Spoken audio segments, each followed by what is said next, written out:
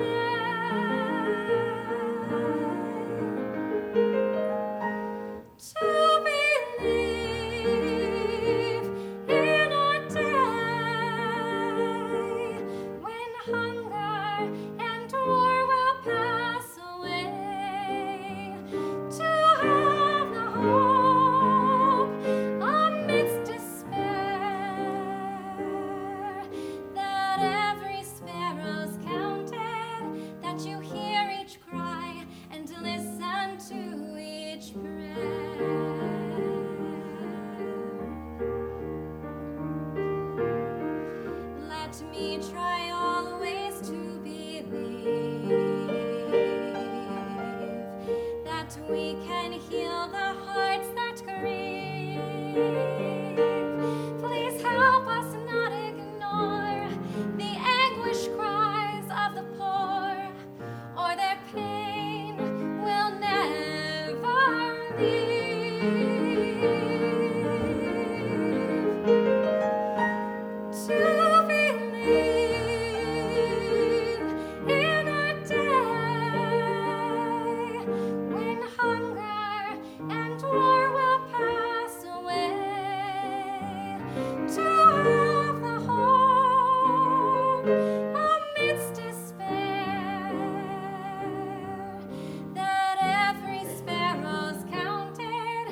that you hear each cry and listen to each prayer.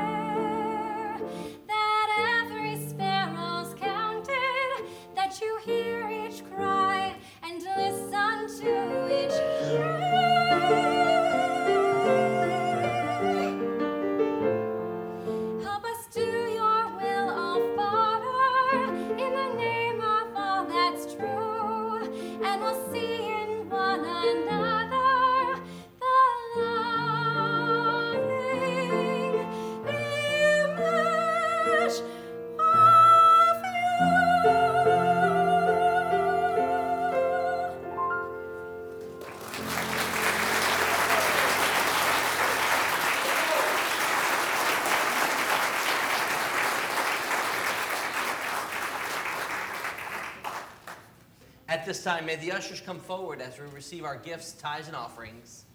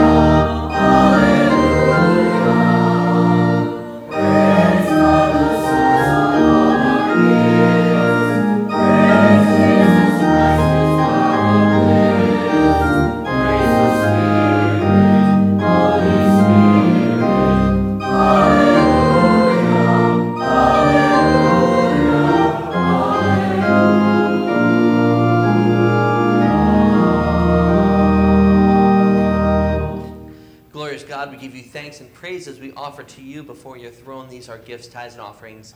May you bless and multiply these and continue to use them for the ministry of your church. Through Jesus Christ our Lord, we pray. Amen. Amen. Good morning. Good morning. Listen and receive a reading from the Word of God. Create in us a clean heart, O God, and renew a right spirit within us, according to your grace and mercy. May we affirm our faith with joy and a willing spirit as we hear the scripture from St. Luke's 5:30 through 32. The Pharisees and their scribes were complaining to the disciples, saying, "Why do you eat and drink with tax collectors and sinners?" Jesus answered, "Those who are well have no need for a physician, but those who are sick.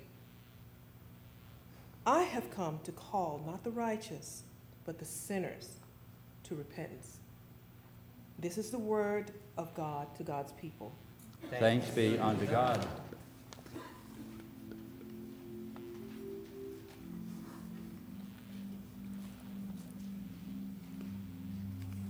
May we pray. Eternal God, we give you thanks for the reading of the word, and once more come face to face with you this morning through it. And that we might pray that these words, more than words heard, even words written on page with ink now, become living words. Words living in hearts and souls, and as good seed that finds its way to good soil, digs deep roots, and brings forth harvest, may now this, the seed of the Word of God, dig deeply into the soil of our souls, and bring to us this morning a harvest unto everlasting life through Jesus Christ, who is the living Word of God, and in whose name we pray. Amen. As we begin and continue our series on religion or relationships, I would like to draw your attention to the screen as we remember some of the reasons that people give when they feel they can't come to church. Here's a few reasons why people don't go to church. I can't come to church until I get my life together. Church is how I got my life together. Church is filled with a bunch of hypocrites. And there's always room for one more. All they care about is your money. They care about me, not about my money. Is there some kind of dress code? Yes, the code is wear some clothes. Church, it just makes me nervous. I was nervous at first, and then I felt right at home. I'm not sure I believe everything that you believe. But you can still belong. Church is for wimpy, girly men. You want to say that again? If you knew me and what I've done, you wouldn't want me. If you knew me and what I've done, you wouldn't be worried. You can come to my church even if you were brought up Catholic, Baptist, Methodist, Jewish, Mormon, Lutheran, Pentecostal, Presbyterian, Church of Christ, Southern Baptist. a little bit of everything and a whole lot of nothing. See, it's not about a religion, it's about a relationship. So please, come to my church. Where nobody's perfect. Where beginners are welcome. Where socks are optional. but grace is required. Where forgiveness is offered. Where hope is alive. And where it's okay to not be okay. Really.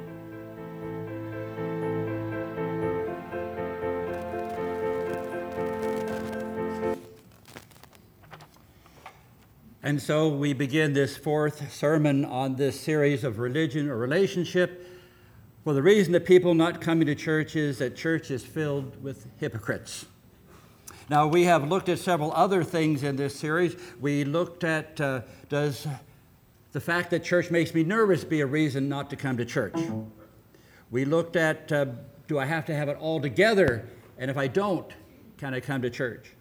Last week we looked at the dress code, and if anybody looked at Brian and me last week, you would know that you could come to church dressed any way that you could, because, Brian, that was ridiculous. It was comfortable. But very comfortable. And if you could come to church like we did, then anybody is welcome to come to church. But of all the excuses that I perhaps get most from people who don't come to church is when they say to me, I don't go to church because of all of the hypocrites. And as well said on this little viewing here today, one of the things that I have told people for years when they said, I don't go to church because of the hypocrites, I always say, come and join us. We can always use one more.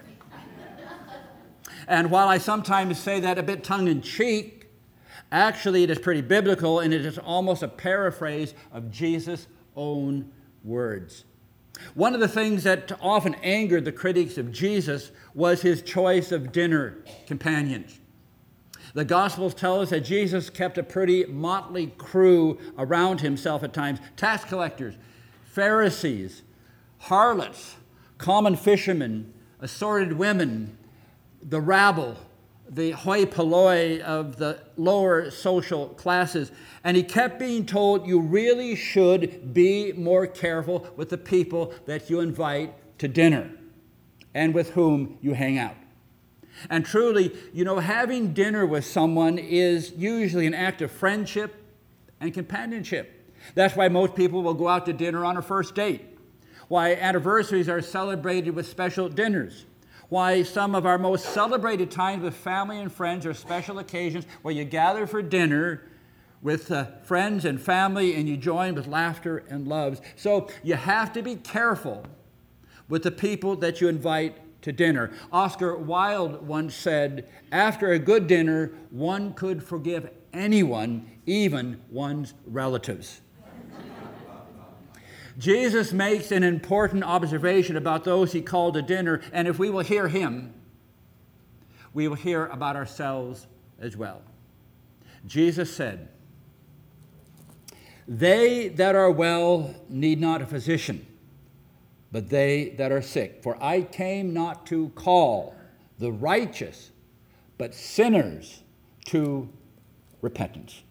Now, when someone tells me they don't go to church because of the hypocrites, I remember what Jesus said. I remember it because it would be like my saying, I don't go to doctors because people who are sick go to doctors' offices.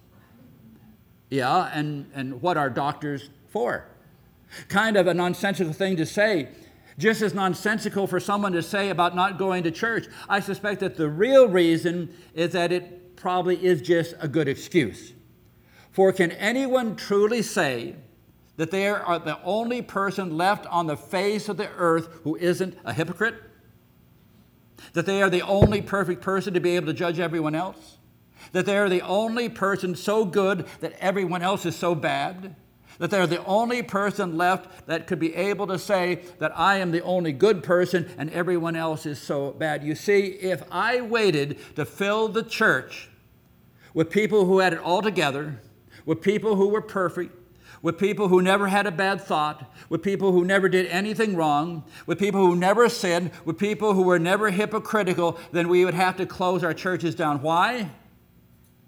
Because there'd be no one here sitting in the pews, because no one is perfect and we all have a long way to go to even get close. I've always said that church is not a museum for saints as much as it is a hospital for sinners. When you are sick, where do you go? To a doctor. Jesus knew that. When you are sick of soul and heart, you go to Jesus. You see, we aren't perfect, and that's just the truth of it, my friends. But the beginning of wisdom is to recognize that state of affairs. Now, there is a wonderful prayer that every one of us has heard.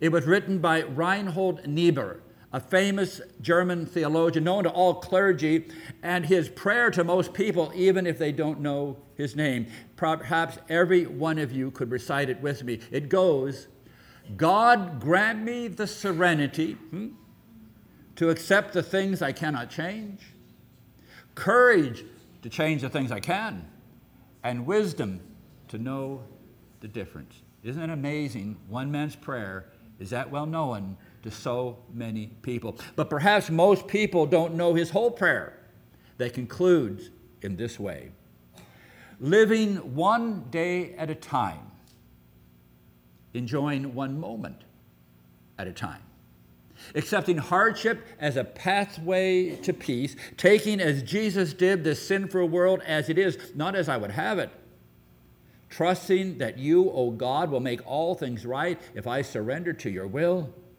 so that I may be reasonably happy in this life and supremely happy in the life forever in your presence. That prayer certainly covers a lot in our lives, does it not?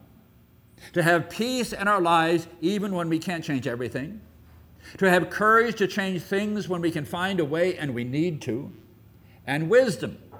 Well, we certainly know there is precious little of that left these days. For those of you who have been following my daily prayers on my Facebook page, you remember the one that I gave yesterday. Oh Lord, is there intelligent life on other planets? Because I'm having so much trouble finding any here. However, many of us are like the elderly person who just posted on her door in the retirement village the senility prayer, which said, God, grant me the senility to forget the people I've never liked, the good fortune to run into the ones that I do like, and the eyesight to tell the difference.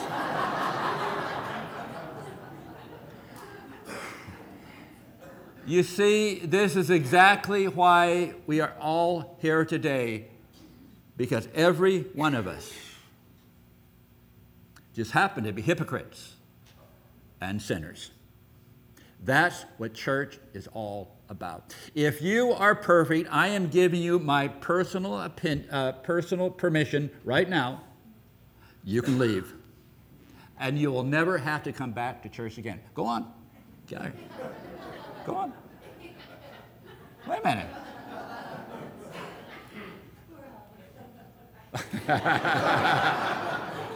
Oh, Tina, be careful. I hear the storm clouds coming. I hear lightning. I hear lightning. Why are you all sitting there? You're not perfect? Brian, can you believe that? Some of you are sinners? Oh my goodness. I can't believe it. You're not all perfect? Whoa. I need to get another church. I have often heard people also say that a church is a place for weak people, that religion is just a crutch, that it is supposed to somehow be bad if you need a crutch when you limp. You mean to tell me that we always have to be strong? Do you mean to tell me that you never limp in life? That we never need to be healed? When I look at the world at times, all I see are hurting, crippled people who need crutches and hospitals and doctors, and many of them are people who don't need physical healing, but emotional, spiritual, and relational healing that goes all the way down to the depths of their souls. One thing about the Methodist Church is that we recognize that we are sinners, which is the reason that we believe in the Methodist Church in open communion. Some churches restrict communion to only those of that church or that denomination. Others that you have to be a member of the congregation. Others that you somehow have to be holy by the time you get to the communion table.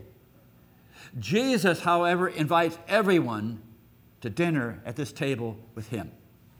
And John Wesley, founder of the Methodist movement, taught that Holy Communion was not a self-congratulatory meal for saints, but rather a life-changing meal for sinners. You see, Wesley found out this the hard way.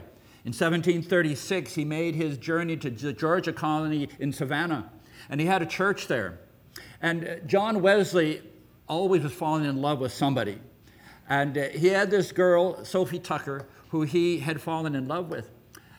And she decided that she was going to like someone else. And John Wesley didn't like that.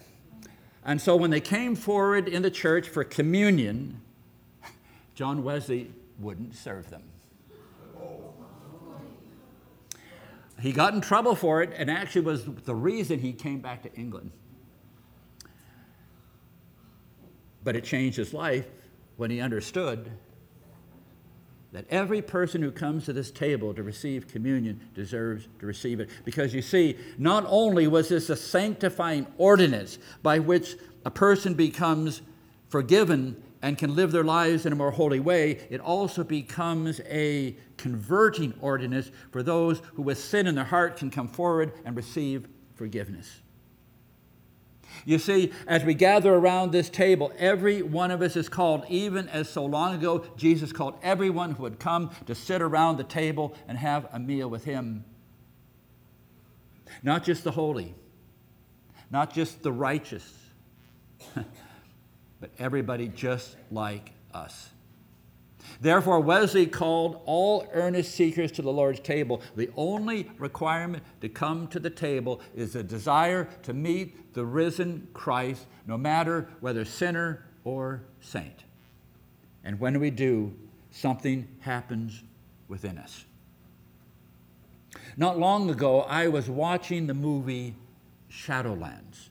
It's a film based on the life of C.S. Lewis, the famous Christian writer of the last century.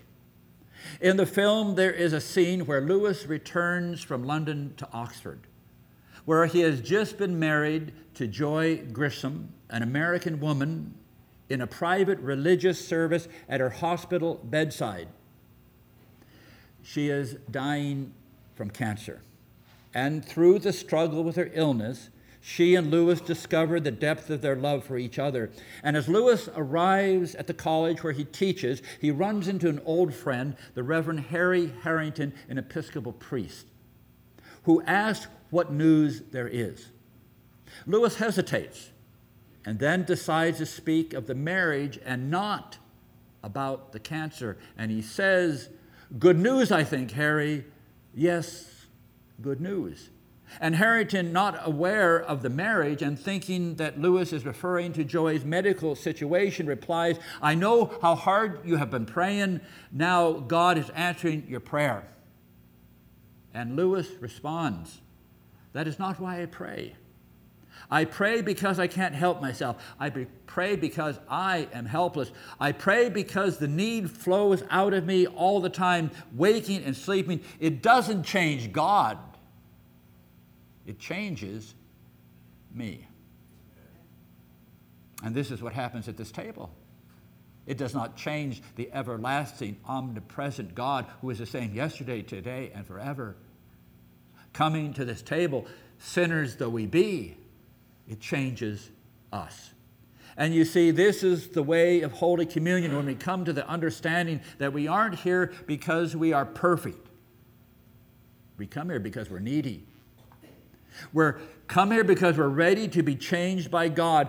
You see, we're in need of love. We're in need of peace. We're in need of forgiveness. We're in need of the presence of God.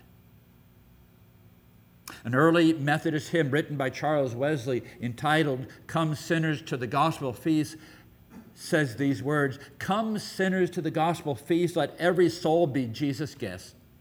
You need not be left one behind, for God hath bidden all mankind.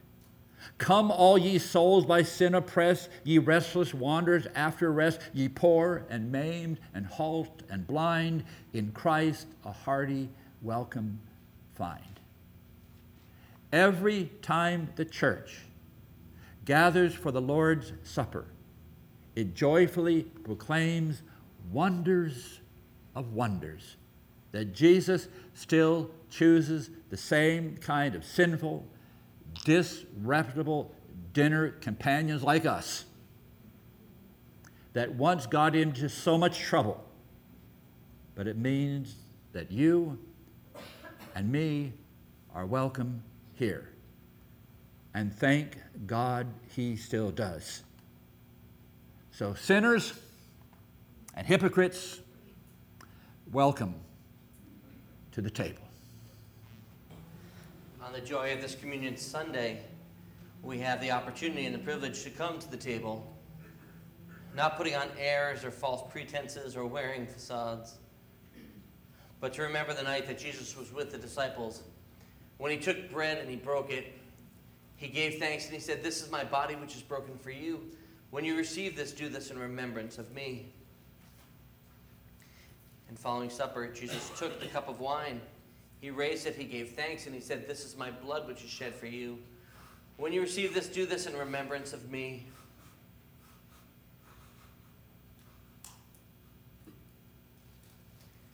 Glorious and merciful God, we come to this table today to give you thanks and praise that we come before you, not perfect, but perfectly forgiven for the sins we've committed against one another and have committed against you. That as we come to this table, we remember that these elements of bread and juice might be more than simple elements, but the reality of your grace that is shared. That through the perfect love of your Son upon the cross, we have been forgiven. That in the mystery of our faith, we can proclaim the good news that Christ has died, Christ is risen, and that Christ will come again. So gracious God, here in this place, we ask that you will meet us, that in that we might be restored in our relationship, we might be reinvigorated and renewed to continue to take one step at a time, that we bring glory to you in all that we say and do. So gracious God, prepare our hearts to receive. Open our minds and our lives to you as we come to this table. Through Jesus Christ our Lord. Amen. As the servers and the ushers are coming forward to receive this morning, we want to remind you that the table, as Gary shared, is open. You do not need to be a member of our church. You don't need to be United Methodist to receive. God's grace is so much greater.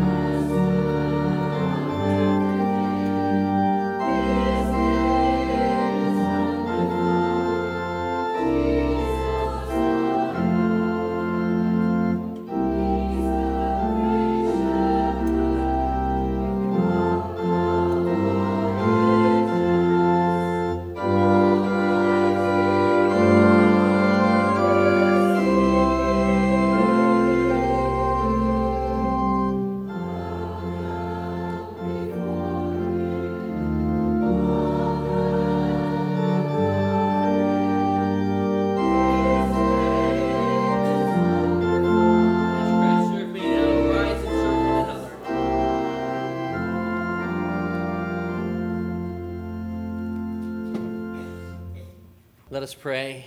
God, we give you thanks and praise that we might join together in community to experience the blessing of your grace. May we continue to give thanks in all ways, to rejoice for the gifts that you continue to share. We pray for the week ahead, the many adventures, for the music that will be lifted, for the blessings that we will experience, and we pray for those who will struggle, for the mountains that seem impossible to climb, that we will continue to walk with one another one step at a time. And as we lift up our prayers and our praise to you this morning, glorious God, may we lift our voices together in unison to offer the prayer that your Son, Jesus Christ, our Lord, taught, that we too may pray, Our Father, who art in heaven, hallowed be thy name.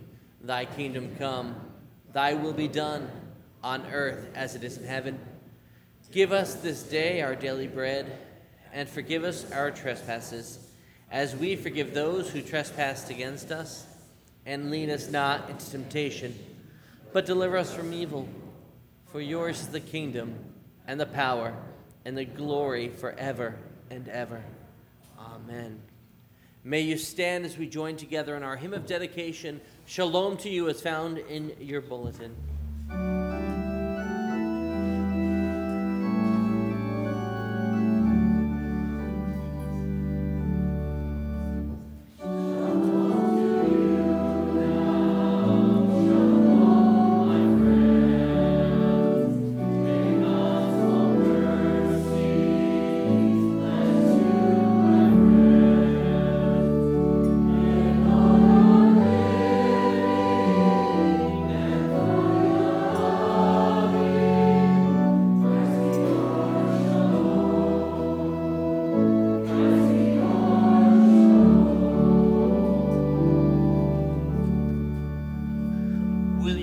And take the hands of those standing next to you.